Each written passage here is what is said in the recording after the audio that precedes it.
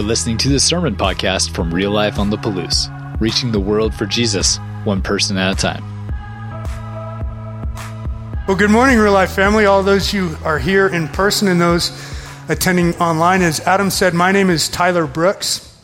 I'm a volunteer here. I've been attending church for 7 years now.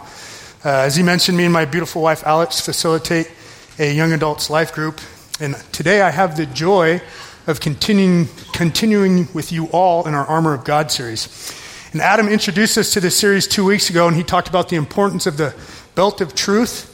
And then last week we had a beautiful, heartfelt message from Greg on the breastplate of righteousness. And this morning I'm excited to talk to you about the third piece of armor that Paul tells us that we are to always have on. And Paul will introduce us to this piece of armor in Ephesians 6:15. And with your feet fitted with the readiness that comes from the gospel of peace. Now I know what you're probably thinking. Where's the armor? Well, what Paul was actually referring to here was the sandals that Roman soldiers would wear. And this is important because multiple times in Ephesians, Paul tells us to stand firm. Matter of fact, he goes as far as to tell us that once we have done everything that we can do to stand firm, that we should just keep standing firm. And these sandals, called the caligae, are quite literally what helped a Roman soldier to do just that, to stand firm in battle. And what made these sandals special are actually what's found here on the soles. These little lugs or cleats, which are actually just nails that they hammered through the bottom of the sole and clipped short. These studs are what provided traction and support to a Roman soldier. Now I know what you're probably still thinking. Where's the armor? Well, these sandals weren't built for protection. They were built for function. And every Roman soldier knew that if they lost their foot in battle and fell, it wouldn't matter how great the rest of their armor is. They'd be killed. So these sandals, guys, are very important. So let's go back to Ephesians 6:15 here. And with your feet fitted, talking about the sandals, the caligae, with the readiness that comes from the gospel of peace. So Paul is linking these sandals to the readiness that comes from the gospel of peace. And I do want to take a moment and focus on this word readiness. You'll notice a lot of translations use the word preparation. And it's not preparation in that we are preparing for something. Remember, these sandals are something we're to always have on. The use of preparation there is kind of past tense, meaning that we already have prepared, and now our feet are fitted with the readiness that comes from the gospel of peace. So Paul is saying, take these sandals, take these shoes, and put on the gospel of peace. And the gospel of peace is the good news of the reconciliation and salvation that is available to all humanity through Jesus Christ. And Paul is telling both Jews and Gentiles in Ephesus to put this on and stand firm in this identity. And this is important because the main thing Paul was writing to the Ephesians to address was that the Gentiles were being made to feel like second-class citizens. So Paul was letting them know, both Jew and Gentile, what it meant to be in Christ, and also to establish that their position in Christ was not based on their own abilities or their own worthiness. And one of the most popular scriptures from Ephesians actually highlights this. It's Ephesians 2:8-9. For it is by grace you have been saved through faith. And this is not from yourselves. It is a gift of God, not by works, so that no man can boast. So what Ephesians 2:8-9 is talking about here is, where does our salvation lie? Does it lie in something that we do? Or does it lie in something that God has done for us, and by faith we come into relationship with? Well, the Bible would tell us it's the latter, that it's something God has done for us, and that Jesus' victory on the cross and the empty tomb reconciled us back to God. And when we believe in Jesus, we now take on his identity. So Paul was helping the Jews and Gentiles to understand that their identity is first and foremost in Jesus Christ. And to put on this belt of truth, to put on this breastplate of righteousness, and to stand firm in this new identity we share. Paul was making it clear that through Jesus we are all first-class citizens in the kingdom of heaven. Now, as I was preparing for this message, somebody actually asked me, they go, is there ever a time you yourself felt like a second-class citizen? It was a good question. I thought about it for about 20 or 30 seconds, and he's like, I can't think of any time that I felt like a second-class citizen. And all of a sudden, it hit me. I was just flooded with these emotions. And a little backstory. I grew up in a small town of Orofino, Idaho. And at the age of 11, I made the decision that I wanted to be a football player. I wanted to play collegiate football. I wanted to play in the NFL. So my life became about playing football. Well, I would learn the hard way my senior year that it's not easy to get recruited from a small town in North Idaho. I did, however, get the opportunity to walk on at my preferred university here at the University of Idaho. My expectations of what it would be like to be a walk-on did not match the realities of what it was like to be a walk-on. It was a difficult road. I showed up to fall camp with big dreams of playing. We were playing USC the first game. Showed up dreaming I was going to be in the game. Quickly found out that the teams were already formed, that I would be on scout team. And it wasn't necessarily anything that the players did or the coaches did, but there certainly was a separation between the walk-ons and the scholarship athletes. And part of that was because there's a high turnover rate with walk-ons. There was 23 that entered with me in my class, and of the 23, only 3 of us made it to our senior graduating year. And I remember halfway through season, I was struggling. I'd watch as my friends and teammates would travel to Hawaii and New Mexico State, and I would watch them from my apartment here in Moscow, asking myself, am I really part of this team? Then the home games would come around, be excited to go out on the field, and I'd wear the jersey with no pads, some shorts, wave a towel on the sideline, and everybody in the stands could tell that, well, maybe he's on the team. Maybe he is, but maybe he's a second-class citizen. He's not a starter. And so I started to kind of develop these preconceived notions about myself, my worthiness. I actually contemplated transferring, going to a different school where I'd feel like I was a first-class citizen, where I'd feel like I was contributing to the team.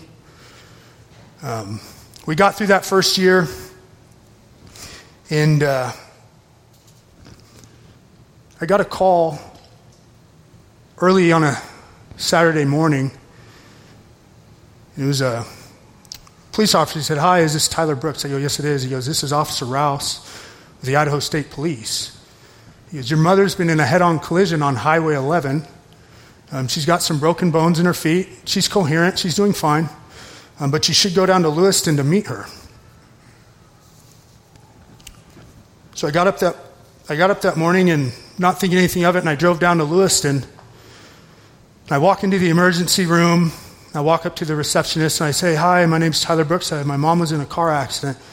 And she looks at me and her face turns ghost white.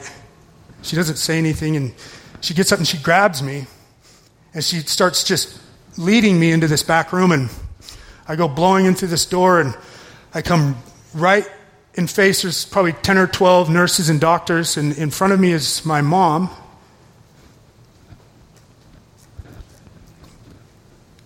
Laying on a bed. She's talking. She looks at me. She does not notice me. The left side of her head it swelled up so big I didn't know a head could swell that big. Her legs weren't broken. Her feet were severed. And I listened as... Sorry, my mom's here this morning. I listened as one of the nurses told the doctors that they didn't have the capability to stabilize and care for my mother at Lewiston. They did not have the ability to take her by ambulance to Spokane. To be exact, he said, "We can't hold that much blood on the ambulance." I was in there for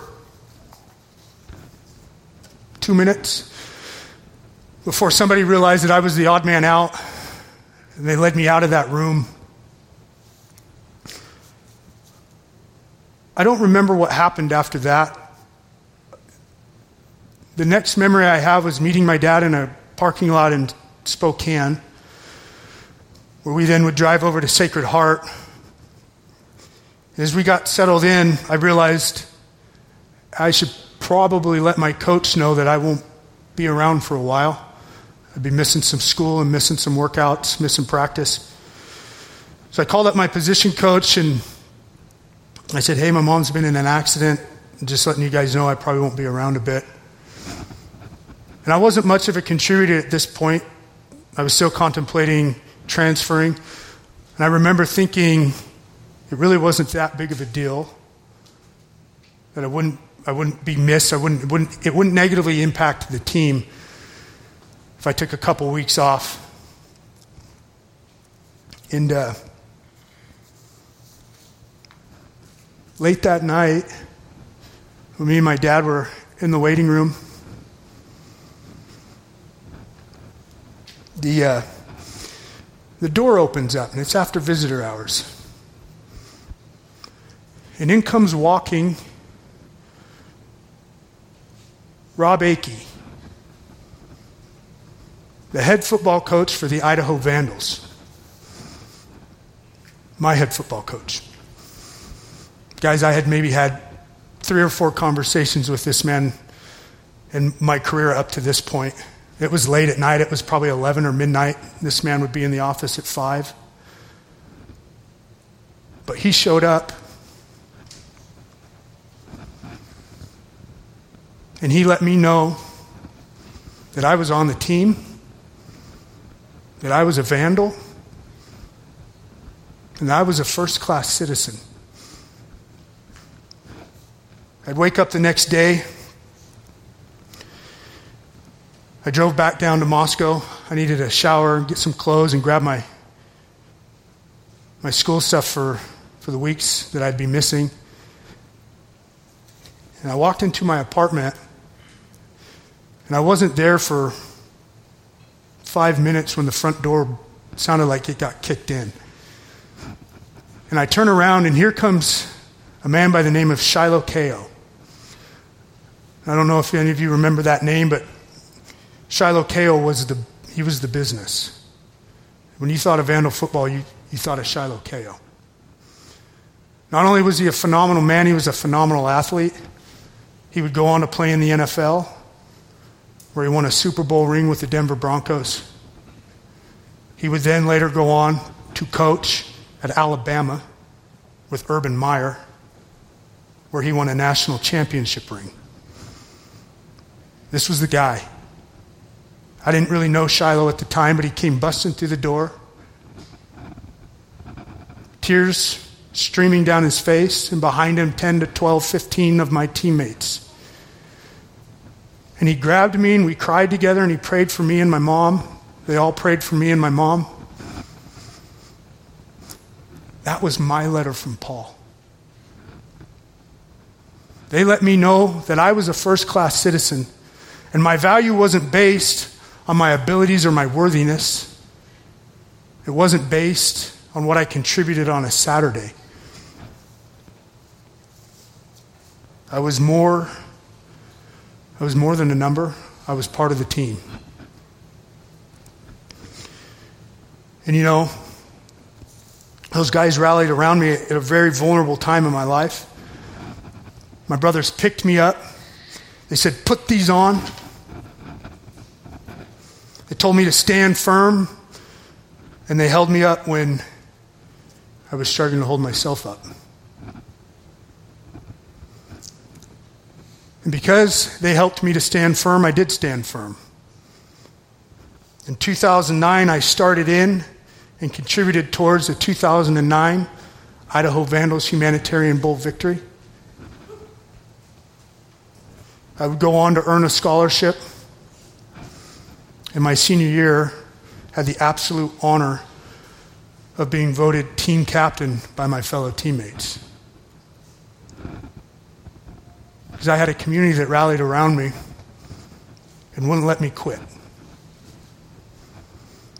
And I stand up here on stage now, 12, 15 years later.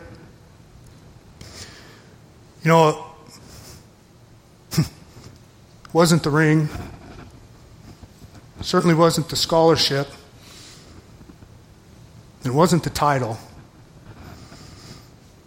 It was the friends and the people that I met. And I have a core group of friends from football. These guys are my brothers. I love them dearly. And you know, the ring, it's cool. It sits in a safe. My brothers, they stay in my heart.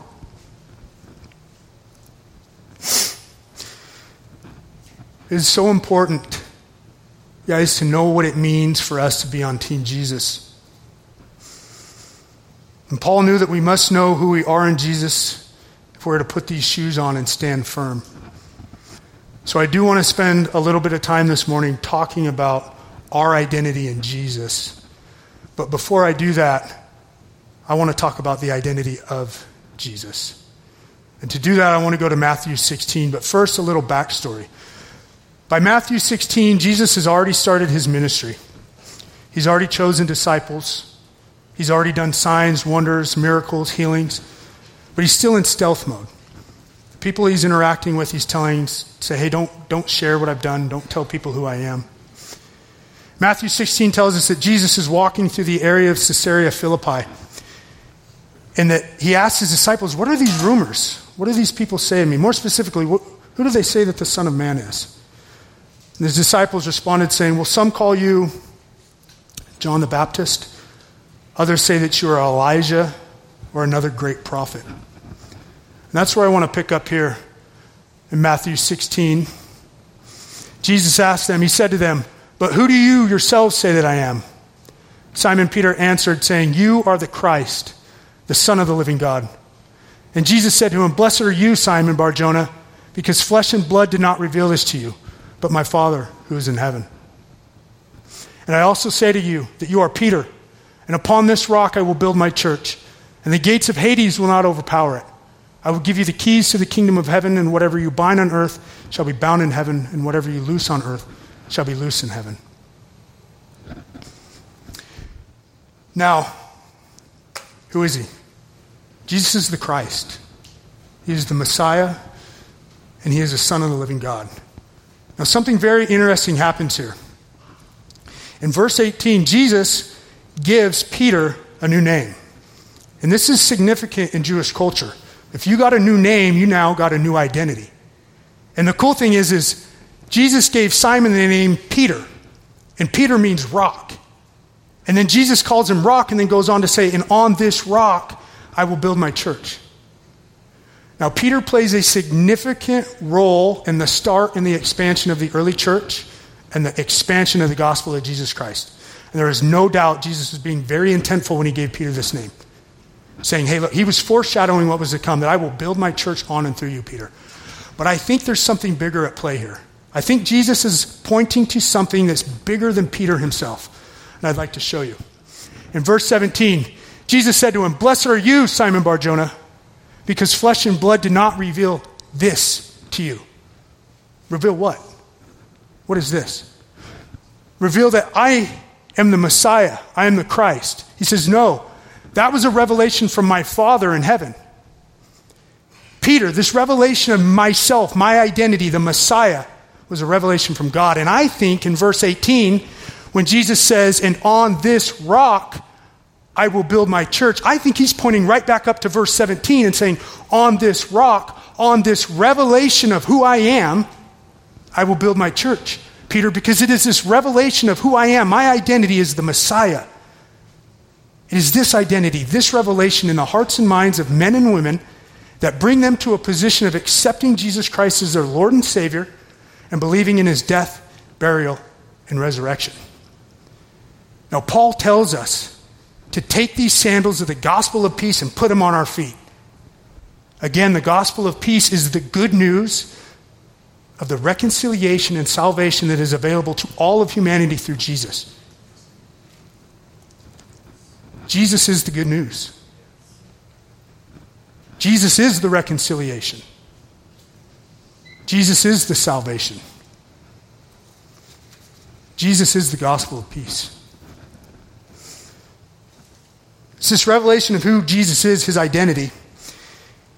Guys, it's paramount that we understand this. If we do not get that right, if we misunderstand or take for granted who Jesus is, we will mistake and take for granted what it means for us to be his. The first and foremost thing that we as Christians put on our feet and stand firm in is that Jesus Christ is the Messiah and the Son of the living God. All right, now that we've established who he is, his identity, I briefly want to talk about what it means for us to be in Christ. Now, Paul again would go on to write the first 3 chapters of Ephesians to establish our identity in Christ. Now, I don't think that we specifically have the same issue today that the Ephesians were dealing with, but I do believe it's very important that we understand and believe that we are what Jesus says we are. So with that, I highly encourage you all to read the first 3 chapters of Ephesians. And I have condensed that list for you here today. This is just a couple of the identities you'll find in the first 3 chapters. We are blessed, chosen, adopted, redeemed, sealed with the Holy Spirit, loved, saved through grace. You guys are his workmanship. You are fellow citizens with the saints and of God's household. And my favorite, Ephesians 3:6. We are fellow heirs and partakers of the promise of Jesus Christ. Guys, it's a promise. I think one of my favorite, though, is 1 John 4:17. I think it does the best to just really clearly and concisely tell us just exactly what we are. Herein is our love made perfect, that we may have boldness in the day of judgment, because as he is, so are we in this world. As Jesus is, so are we in this world. Like, that's how God views us now. He no longer sees our sin in our imperfections. He sees the perfection of his own Son. And that's convenient for us because that means we are no longer graded or judged by our report card. We're judged by his.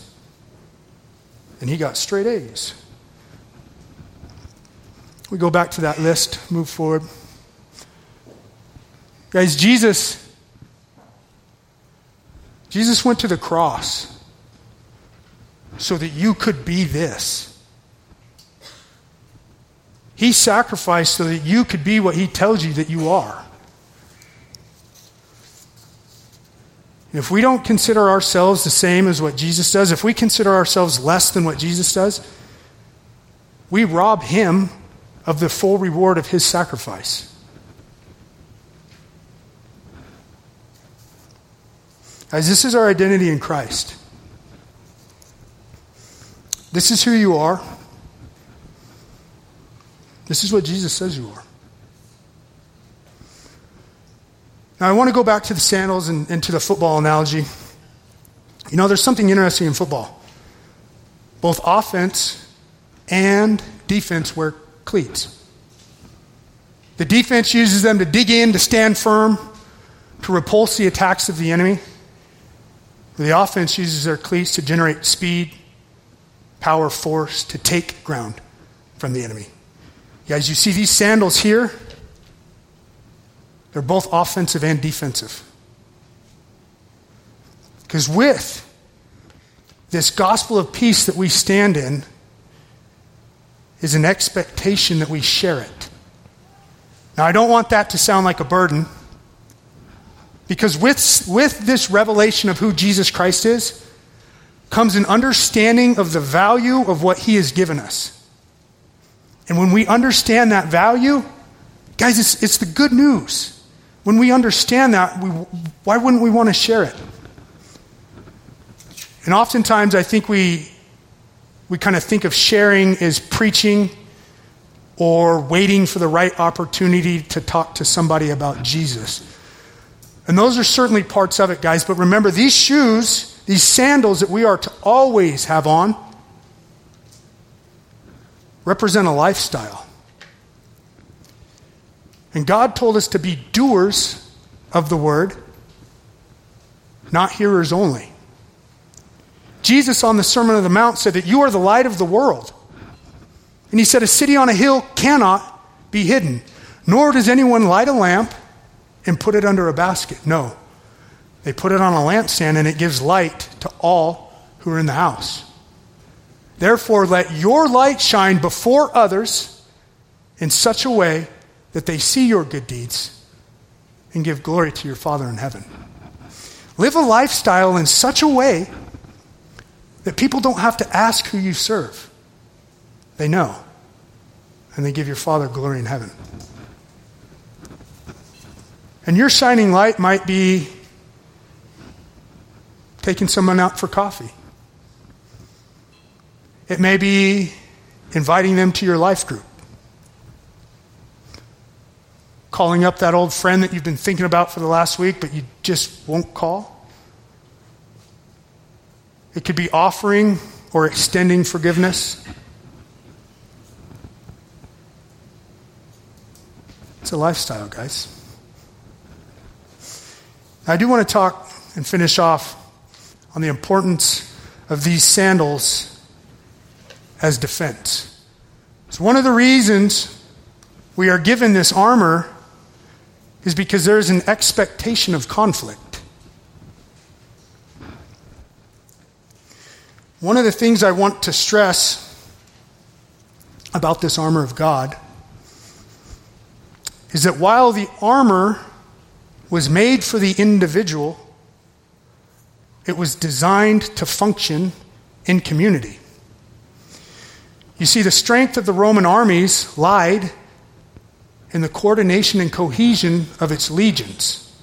And before battle, the Roman soldiers would condense down and they would come together. So right before conflict, the Roman soldiers would come together and they would overlap their shields so that your shield was protecting the man to your left.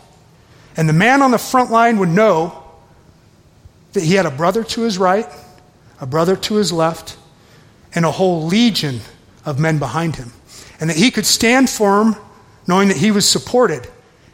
And he could take the weapons that he'd been given and fight the enemy head on. You see, this armor was not made for solo combat.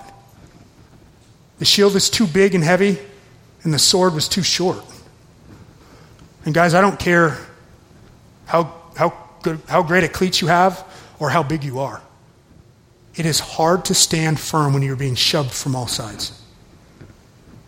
Community is important. God said it wasn't good for man to be alone. He knew that we would need each other. Hold each other up, to remind each other whose we are, that we are first-class citizens in the kingdom of heaven. Guys, I can't stress enough the importance of community, and I just have to give a little testimony this morning. This comes with a heavy heart. Did you know that we're a disciple-making church? And I've heard on good authority that only 3% of all churches in America identify as disciple-making churches. Did you guys notice this morning that I told you that I am a volunteer?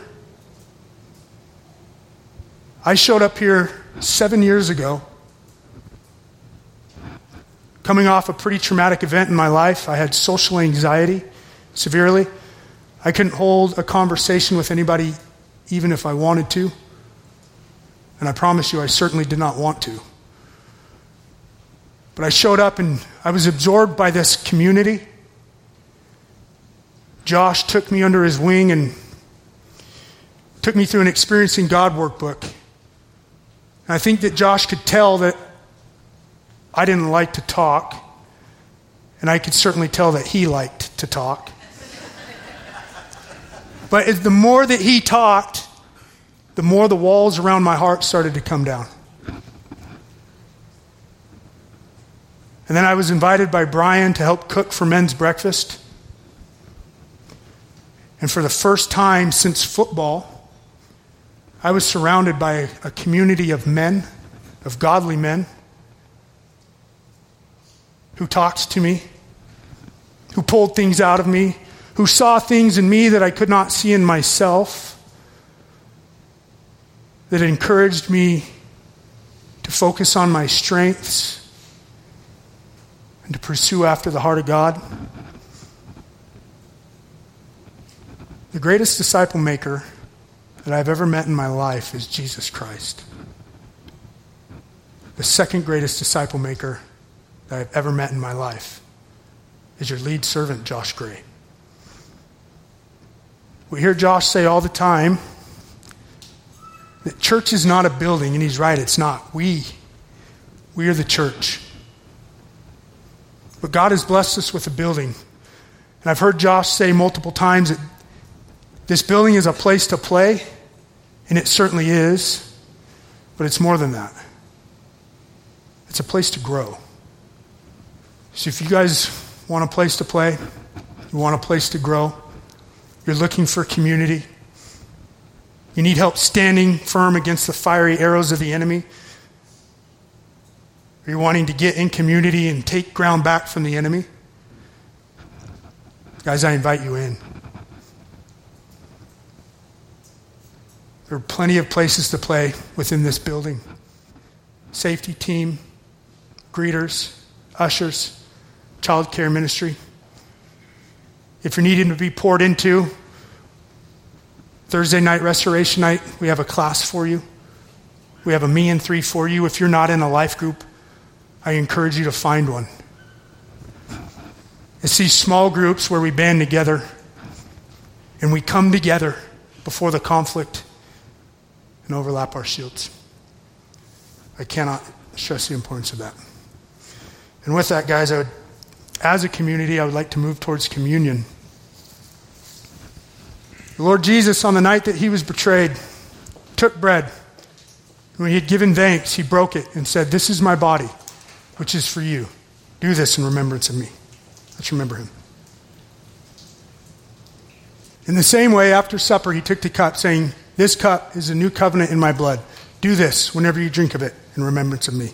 Let's remember him. Oh, Heavenly Father, Jesus, Holy Spirit, we thank you. We thank you that we are what you said we are. We are first-class citizens in the kingdom of heaven. Lord, my prayer is that you would help us to put these sandals on and stand firm in who you are and who we are in you. Lord, I thank you for the people in this room. In Jesus' name, amen. Thanks for checking out this message from Real Life. You can find out more about us by visiting liferotp.com and connecting with us on Facebook and Instagram. Until next time, have a great week.